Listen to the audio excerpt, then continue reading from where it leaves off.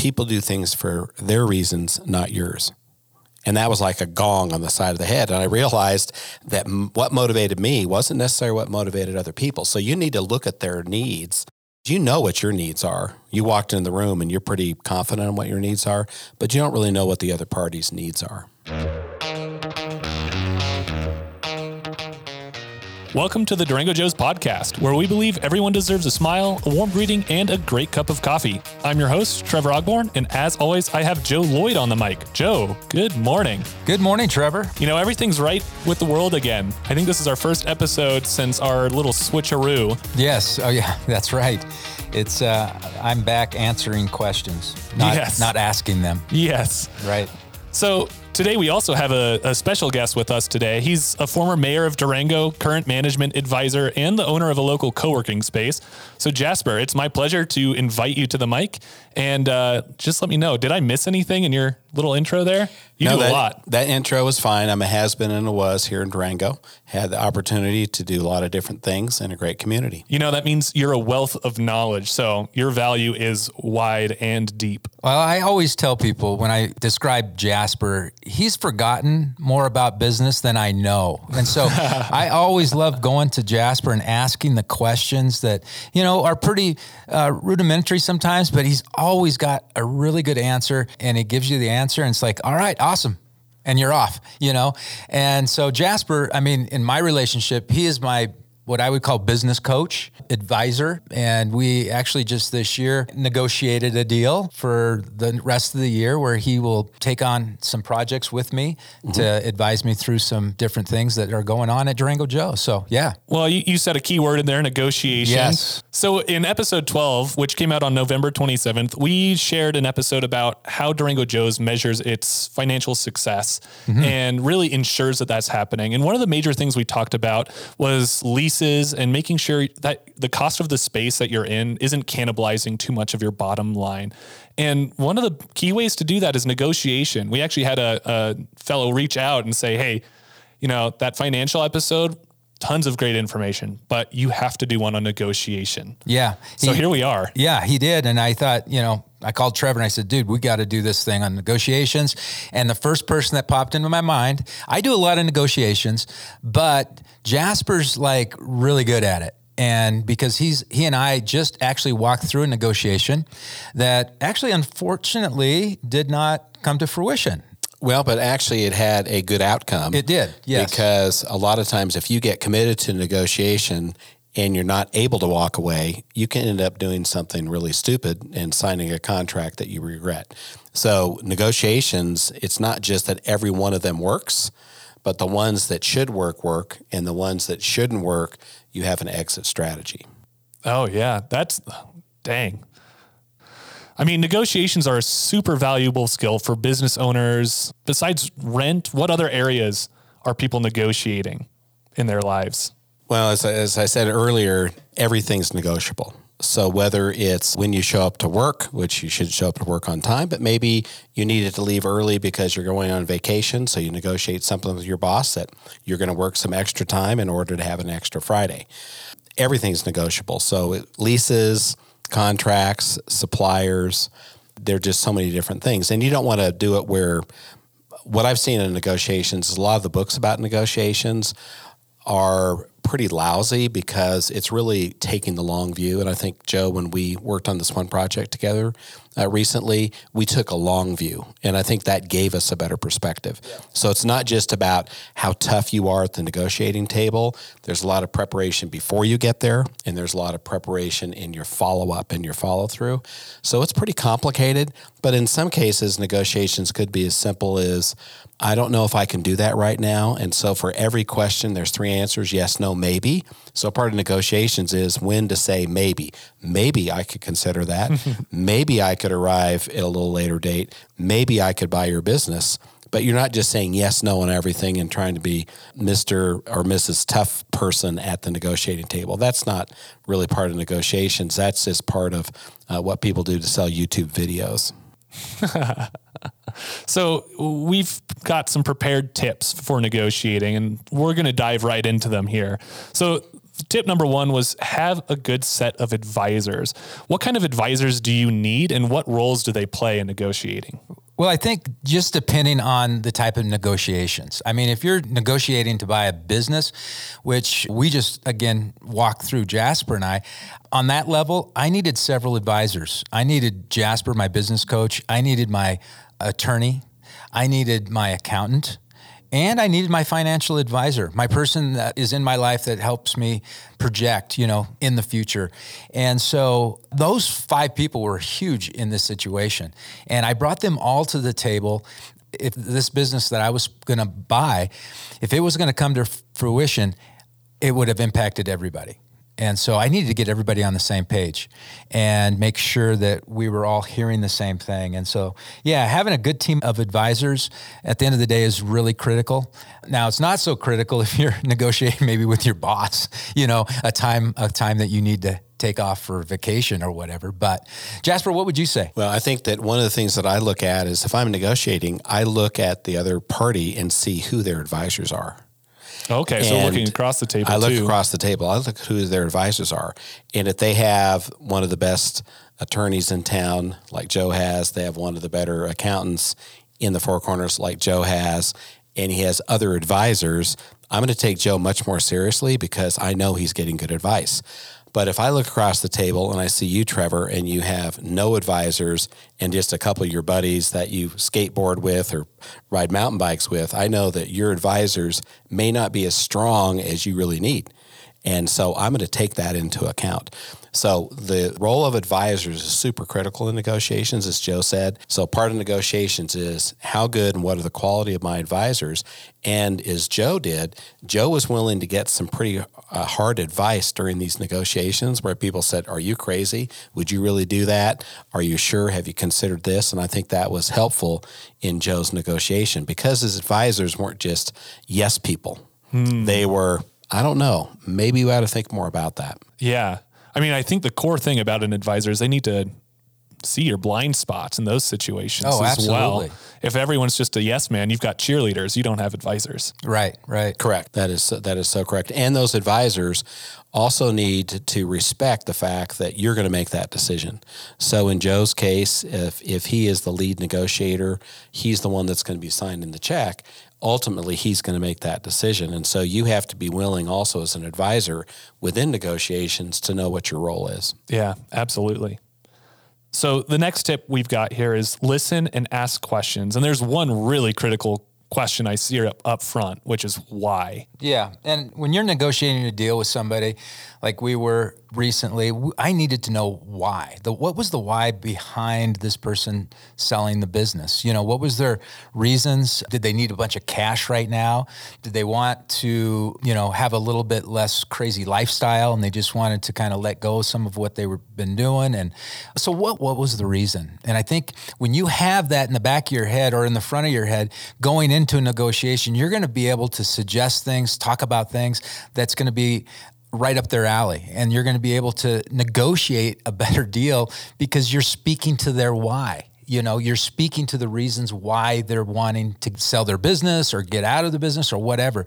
So that's super important. Well, and I think it makes what Jasper said about looking across the aisle, maybe not necessarily in this case at who's advising them, but looking at their motivations a little bit is super critical. You may be coming at this through a lens of, the bottom line is the price, or the bottom line is the opportunity this is going to provide you.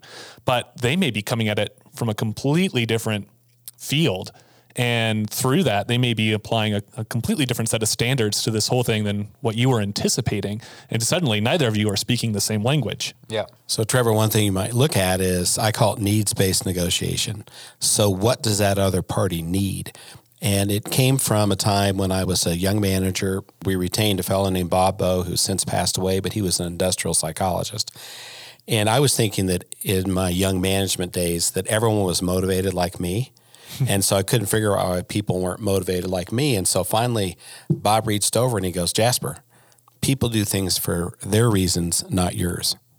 And that was like a gong on the side of the head. And I realized that what motivated me wasn't necessarily what motivated other people. So you need to look at their needs and see, is what motivating them to be able to retire, to be able to have additional income, to be able to not have people calling him in the middle of the night, to not be on call for the weekend, et cetera, et cetera, et cetera. And if you can understand those needs, then you can better tailor the negotiations to what I call meet mutual needs. Because you know what your needs are. You walked in the room and you're pretty confident in what your needs are, but you don't really know what the other party's needs are. Yeah.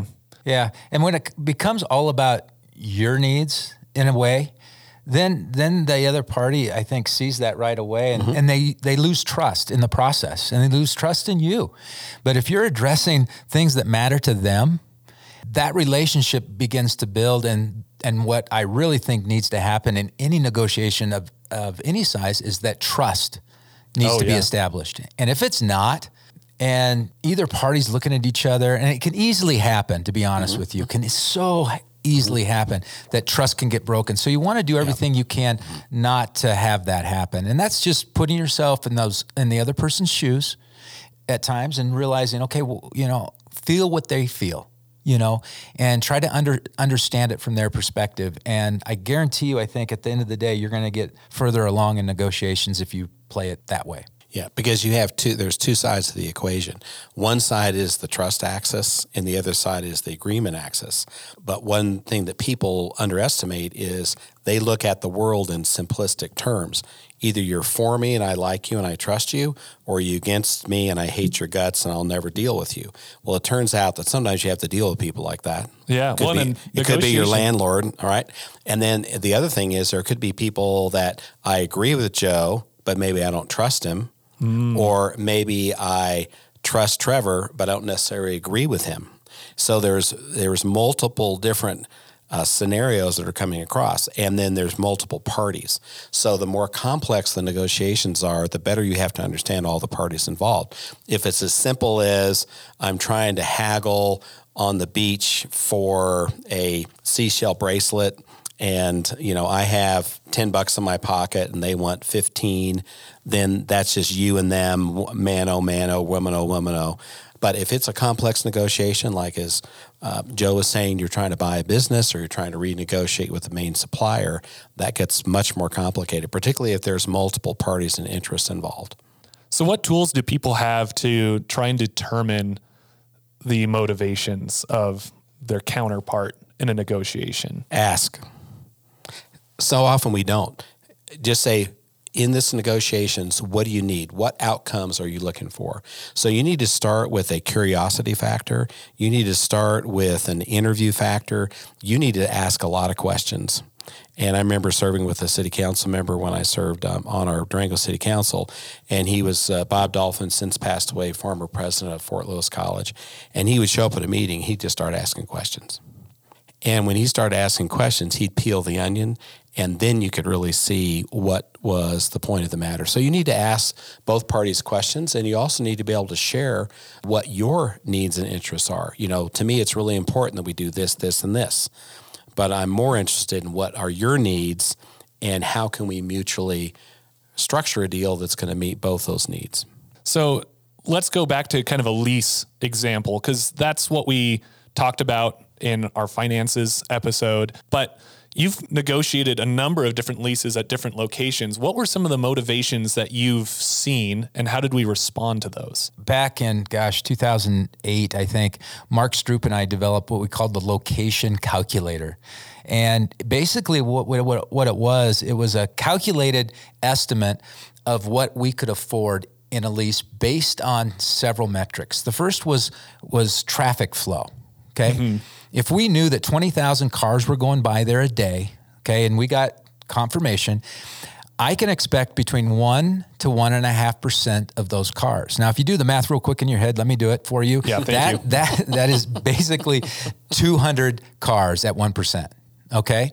So that's a pretty good day at the coffee shop. If you got 200 customers, that means you've got good ingress, egress. You can get out of there, in there real easy. So that's a decent location. And so let's say then the next part of the metric was what's your average ticket price? Mm-hmm. Okay. So your average ticket price at, if you got 200 customers at $575, your average ticket price, that's actually $1,150 a day. All right. Which turns into about $34,500 a month. Okay. Now, once you've established this is about what I'm going to be doing in a month, I can establish what I can afford then for a lease. Because what you don't want to do is overextend yourself and pay way too much for a lease. And so the way we do it, we pay between 5 to 9% of our gross monthly income. So let's say somebody comes to me and says, hey, I'm going to charge you $5,000 for this space. And you do the calculations and it comes up that, oh my gosh, I'm going to be doing $34,500 a month. They're going to want to charge me $5,000. Well, let me run what 7% of that $34,500 is. Well, guess what that is? That's $2,400. So they're about double what you can comfortably do. Yeah, that's when I walk out of the room. Basically go, I can't pay that. Way too much. I mean, unless I'm going to be seeing 400 customers a day, but that's a really busy location. If you better have really good traffic flow, almost double the 20,000 to get to that 400 customer a day count. Does that make sense? Yeah. So that really let us, kind of determine where we can negotiate. And I could tell that guy, based upon our estimation and what we're going to bring in every month, I can't afford to pay 15% of my gross annual or monthly income on rent. It just doesn't work. And what you've really just led us to through that whole example was tip number 3 that we've got is get on the same page. You got to be speaking the same language, looking at the same numbers and the same metrics. So Jasper, I want to know what you've got to add to getting on the same page. Yeah, so getting on the same page is looking at what would be a successful outcome for the negotiations and what wouldn't be a successful outcome. So one of the things that you need to get to before you enter the table is your BATNA, the best alternative to a negotiated agreement. Say that again. So it's a BATNA, best alternative to a negotiated agreement. Okay. And most people don't know what their BATNA is. So they walk in the negotiating room and they don't know, Joe just told you what his BATNA is. If it doesn't meet these financial metrics and several other things that are in the location calculator, he will walk from the room because he knows his BATNA and he has no problem walking from the room. And he also has 10 locations where he's leased. So any landlord that has any brains, some have brains, some don't. But anyway, if anyone has brains and they're a negotiator on the landlord side, they know that Joe has 10 leases, 10 stores, and if he's not happy, he'll walk. He's not faking it. It's not like the first thing he ever leased. So once you know your BATNA, then you can decide, am I willing to go into this negotiation to make some sacrifices? But we've had several negotiations, some of which Joe and I have been involved in. I've been involved in some where that party didn't know what their walkaway was. So getting on the same page is also knowing when you would rather go it alone. The second thing is going back on the needs-based negotiation, find out what both parties need. And then the third thing is, how can you give and take during the negotiations? Maybe there's something that's super critical for you, like Joe needs certain financial metrics. And at that point, maybe the landlord says, that's really less than I want to lease it for, but I really need you to be an anchor tenant in my location. Then maybe he'll compromise on that pricing in order to get a longer-term lease. Those are just some examples. And I think, too, getting on the same page, when we actually leased the last building in New Mexico, which is our east location, we had a hard time getting on the same page. But once we did, and I told him the most important thing to me was that 7% of the estimated amount of money that I would bring in each month. And once we looked at that, that's called a percentage lease, meaning that's what my lease will be. It's not a fixed amount, but for the first 5 years, based on just the economy and things, how they were going and all the other factors, that was the best outcome for me. And once I explained that to him, he was able to kind of move things around. We negotiated the deal. There is not a ceiling, but a bottom out. I mean, there's a minimum I will pay. But right now I'm paying 7%. He's happy. I'm happy. And I think we're going to renegotiate the deal after 5 years to see if we go to a fixed amount. But that's fine. It's just making sure that people understand where you're coming from. Because I'll tell you, I don't know how many times when I've shown someone that calculator, they're like, oh my gosh, well, let me relook at this. Maybe I'm asking too much. you know, and if they find out they are asking too much, they come down to maybe closer to where I'm at, or if they come down to where I'm at, then they go, will you sign not a 5-year deal, but if I give you what you're asking, will you do a 10-year? Yeah. Or something like that. And then you're negotiating again. Do you want to put your neck out there that far? But it's really good deal. So you may come to the point where you're going, yeah, we can do it, and shake hands and sign the papers. Well, and this may segue to your fourth point on there on the win-win. Is that we tend to lean on just what is, quote, the price. So negotiations, you show up at your banker's office, you're trying to get a loan. You're trying to negotiate the interest rate. Forget that. The interest rates are set at the national and international level.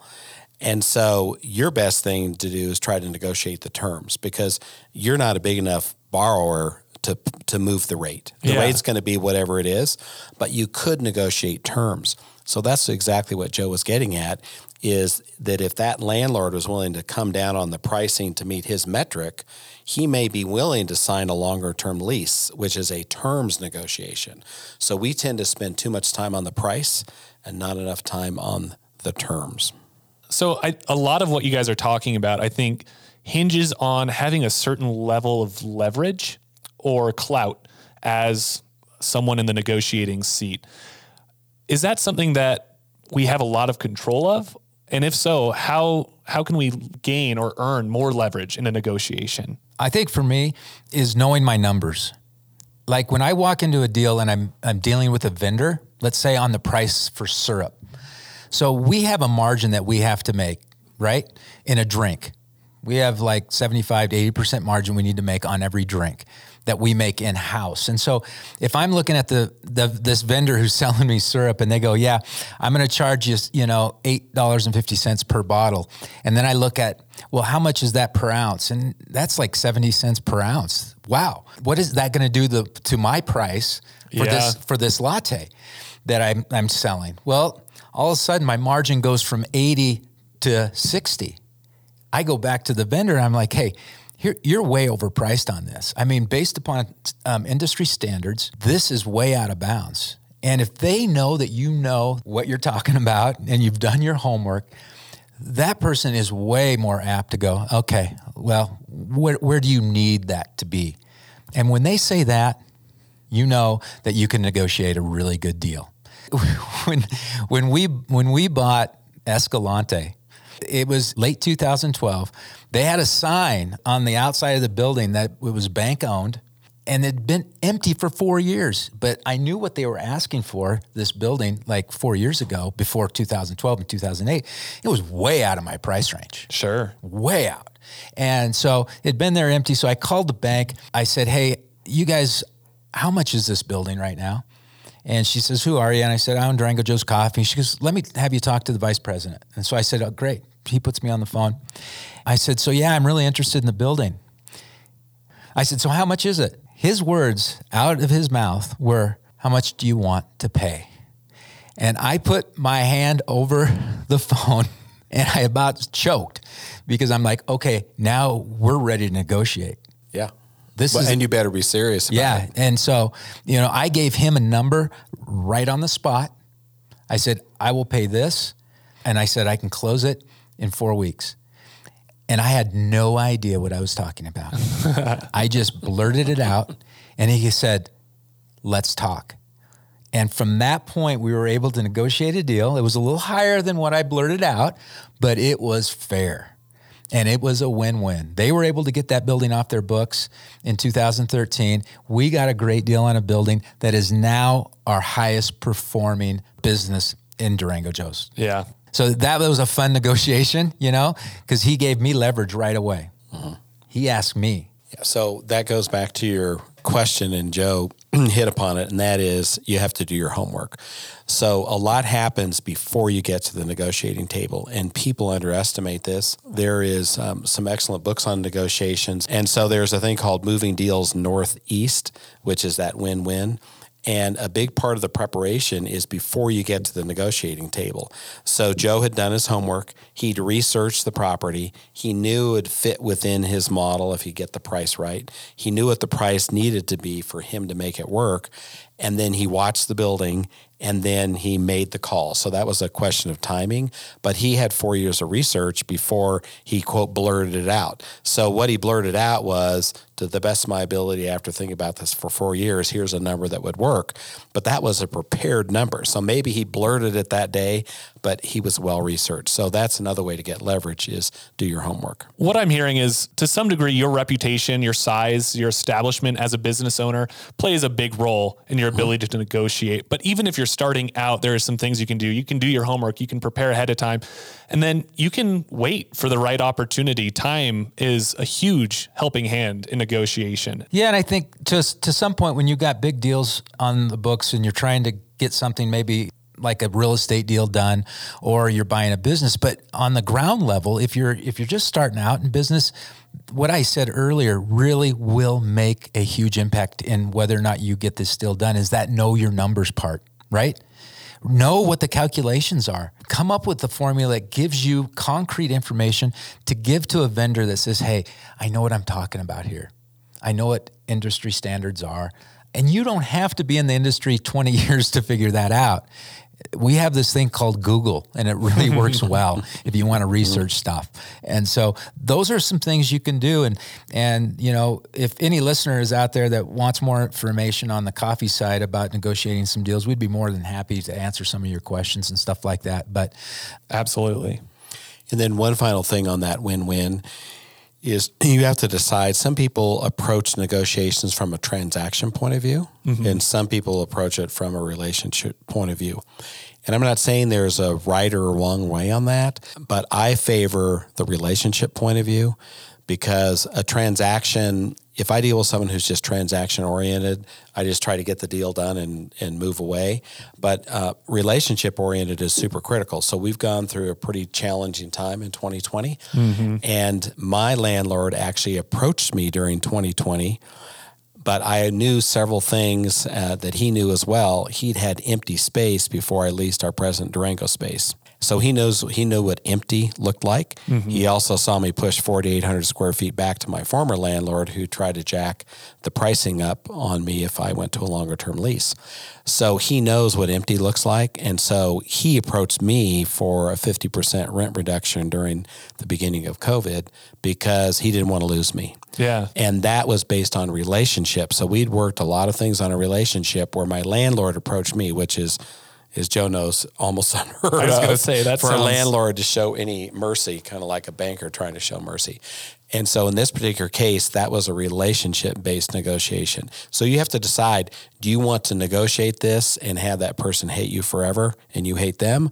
Or do you want to try to create a relationship? And I think part of what Joe's negotiating strength has been is he's trying to create relationships. So if it's a lose-lose, obviously he's not going to do the deal. But even if he wins and the other party loses, he might be hesitant because of how it impacts the relationship. Oh, yeah. I mean, I think there's countless examples I've seen of that. I mean, even in our negotiation, it's been much more about the relationship and the resources that we're providing each other, and a lot less about the bottom line of the contract, more or less. So that's been very cool to see and very valuable. Yeah, and I think, you know, just on the level that we're talking about with you, and you're transferring out of Durango Joe's and starting your own company, you're going to be an entrepreneur, you know, and I'm your first contracted customer, and we negotiated that deal. We've negotiated licensing agreement, you know, infringement things, you know. And again, I'm not afraid that you're going to do all that, but as a new entrepreneur, owner of your own company, you need to realize that those things are out there, and you need to, you know, realize that you got to protect yourself and, you know, other parties in negotiating deals. It all is part of it, and that's part of really our last point is really being willing to walk away. I mean, like you said, Jasper, a lot of our dealings is relationship-based negotiation. And I don't want to do a deal if it's going to wreck a really good relationship. That doesn't make sense to me, you know. If it's a win-win, it helps everybody. But you got to know what your walkaway is, and you just can't do every deal because you like the guy or girl. You know, you've got to have your walkaway. And there's been times like recently, we walked away from a deal. And it was, I would say 95% of it was relationship reasons. Well, the other thing you have is, and Joe knows that I'm kind of famous for Jasperism. So one of them is too many wrongs don't make it right. And so if you're in the middle of the negotiations and this isn't quite right and that term's not quite right and that person didn't respond the way that you thought they should and this part of the deal isn't really going to work for you, you start adding those up and too many wrongs don't make it right. So you're motivated to get a deal done, but there's just too many things that aren't quite right. And I think that affected us this last time around. Yeah. There's just too many things that weren't quite right. And some of Joe's advisors are going, I'm uncomfortable with that. Maybe you should be too. So there are things like that where almost the things that are not going right overweight the deal and maybe you just need to walk away. Because remember, you can always come back. So when you have a walk away on a deal, we had a situation occur on some client work that I'm doing, and I told the client, you need to walk away and let them think about it, and they'll be back. And sure enough, they were back. I've heard similar stories, actually negotiating a car price from a dealership too. Yep. I guess if we're going to wrap on anything, what's the biggest advice we can give on negotiations? Yeah, I'd say three things. One is you're dealing with people. And so people will change their minds. There's going to be emotional issues when I'm doing buy sells with clients. I tell them it's going to be an emotional roller coaster. So you're dealing with people. The second thing is you're dealing with money, usually money or time. People get into fights if they're making money or losing money, which is all the time. And so that's why they can get pretty intense. And then the final thing is the world probably won't end one way or another, whether you are successful in the negotiation or not. The world will continue on. The sun will come up the next day. And so sometimes you just have to look at it as a little bit of a sport and just see what happens and be flexible. Jasper is a wealth of information, and I so appreciate you coming on today with us. Thank you for making yourself available to us, Jasper. I know you're busy, and we're looking forward to a great new year. Yeah. Have a great rest of your day. And thanks for having me. Thanks for listening to this episode of the Durango Joe's podcast.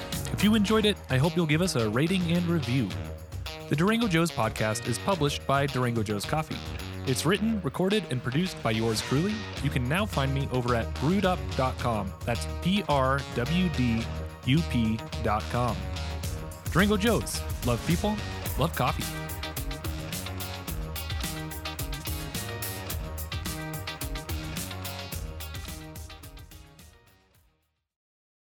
Man, I just have Kenny Rogers stuck in my head now. Gotta know when to hold him. Know when to fold them. Yeah, maybe you ought to use. Know when to walk away. You ought to use that as an intro or an exit.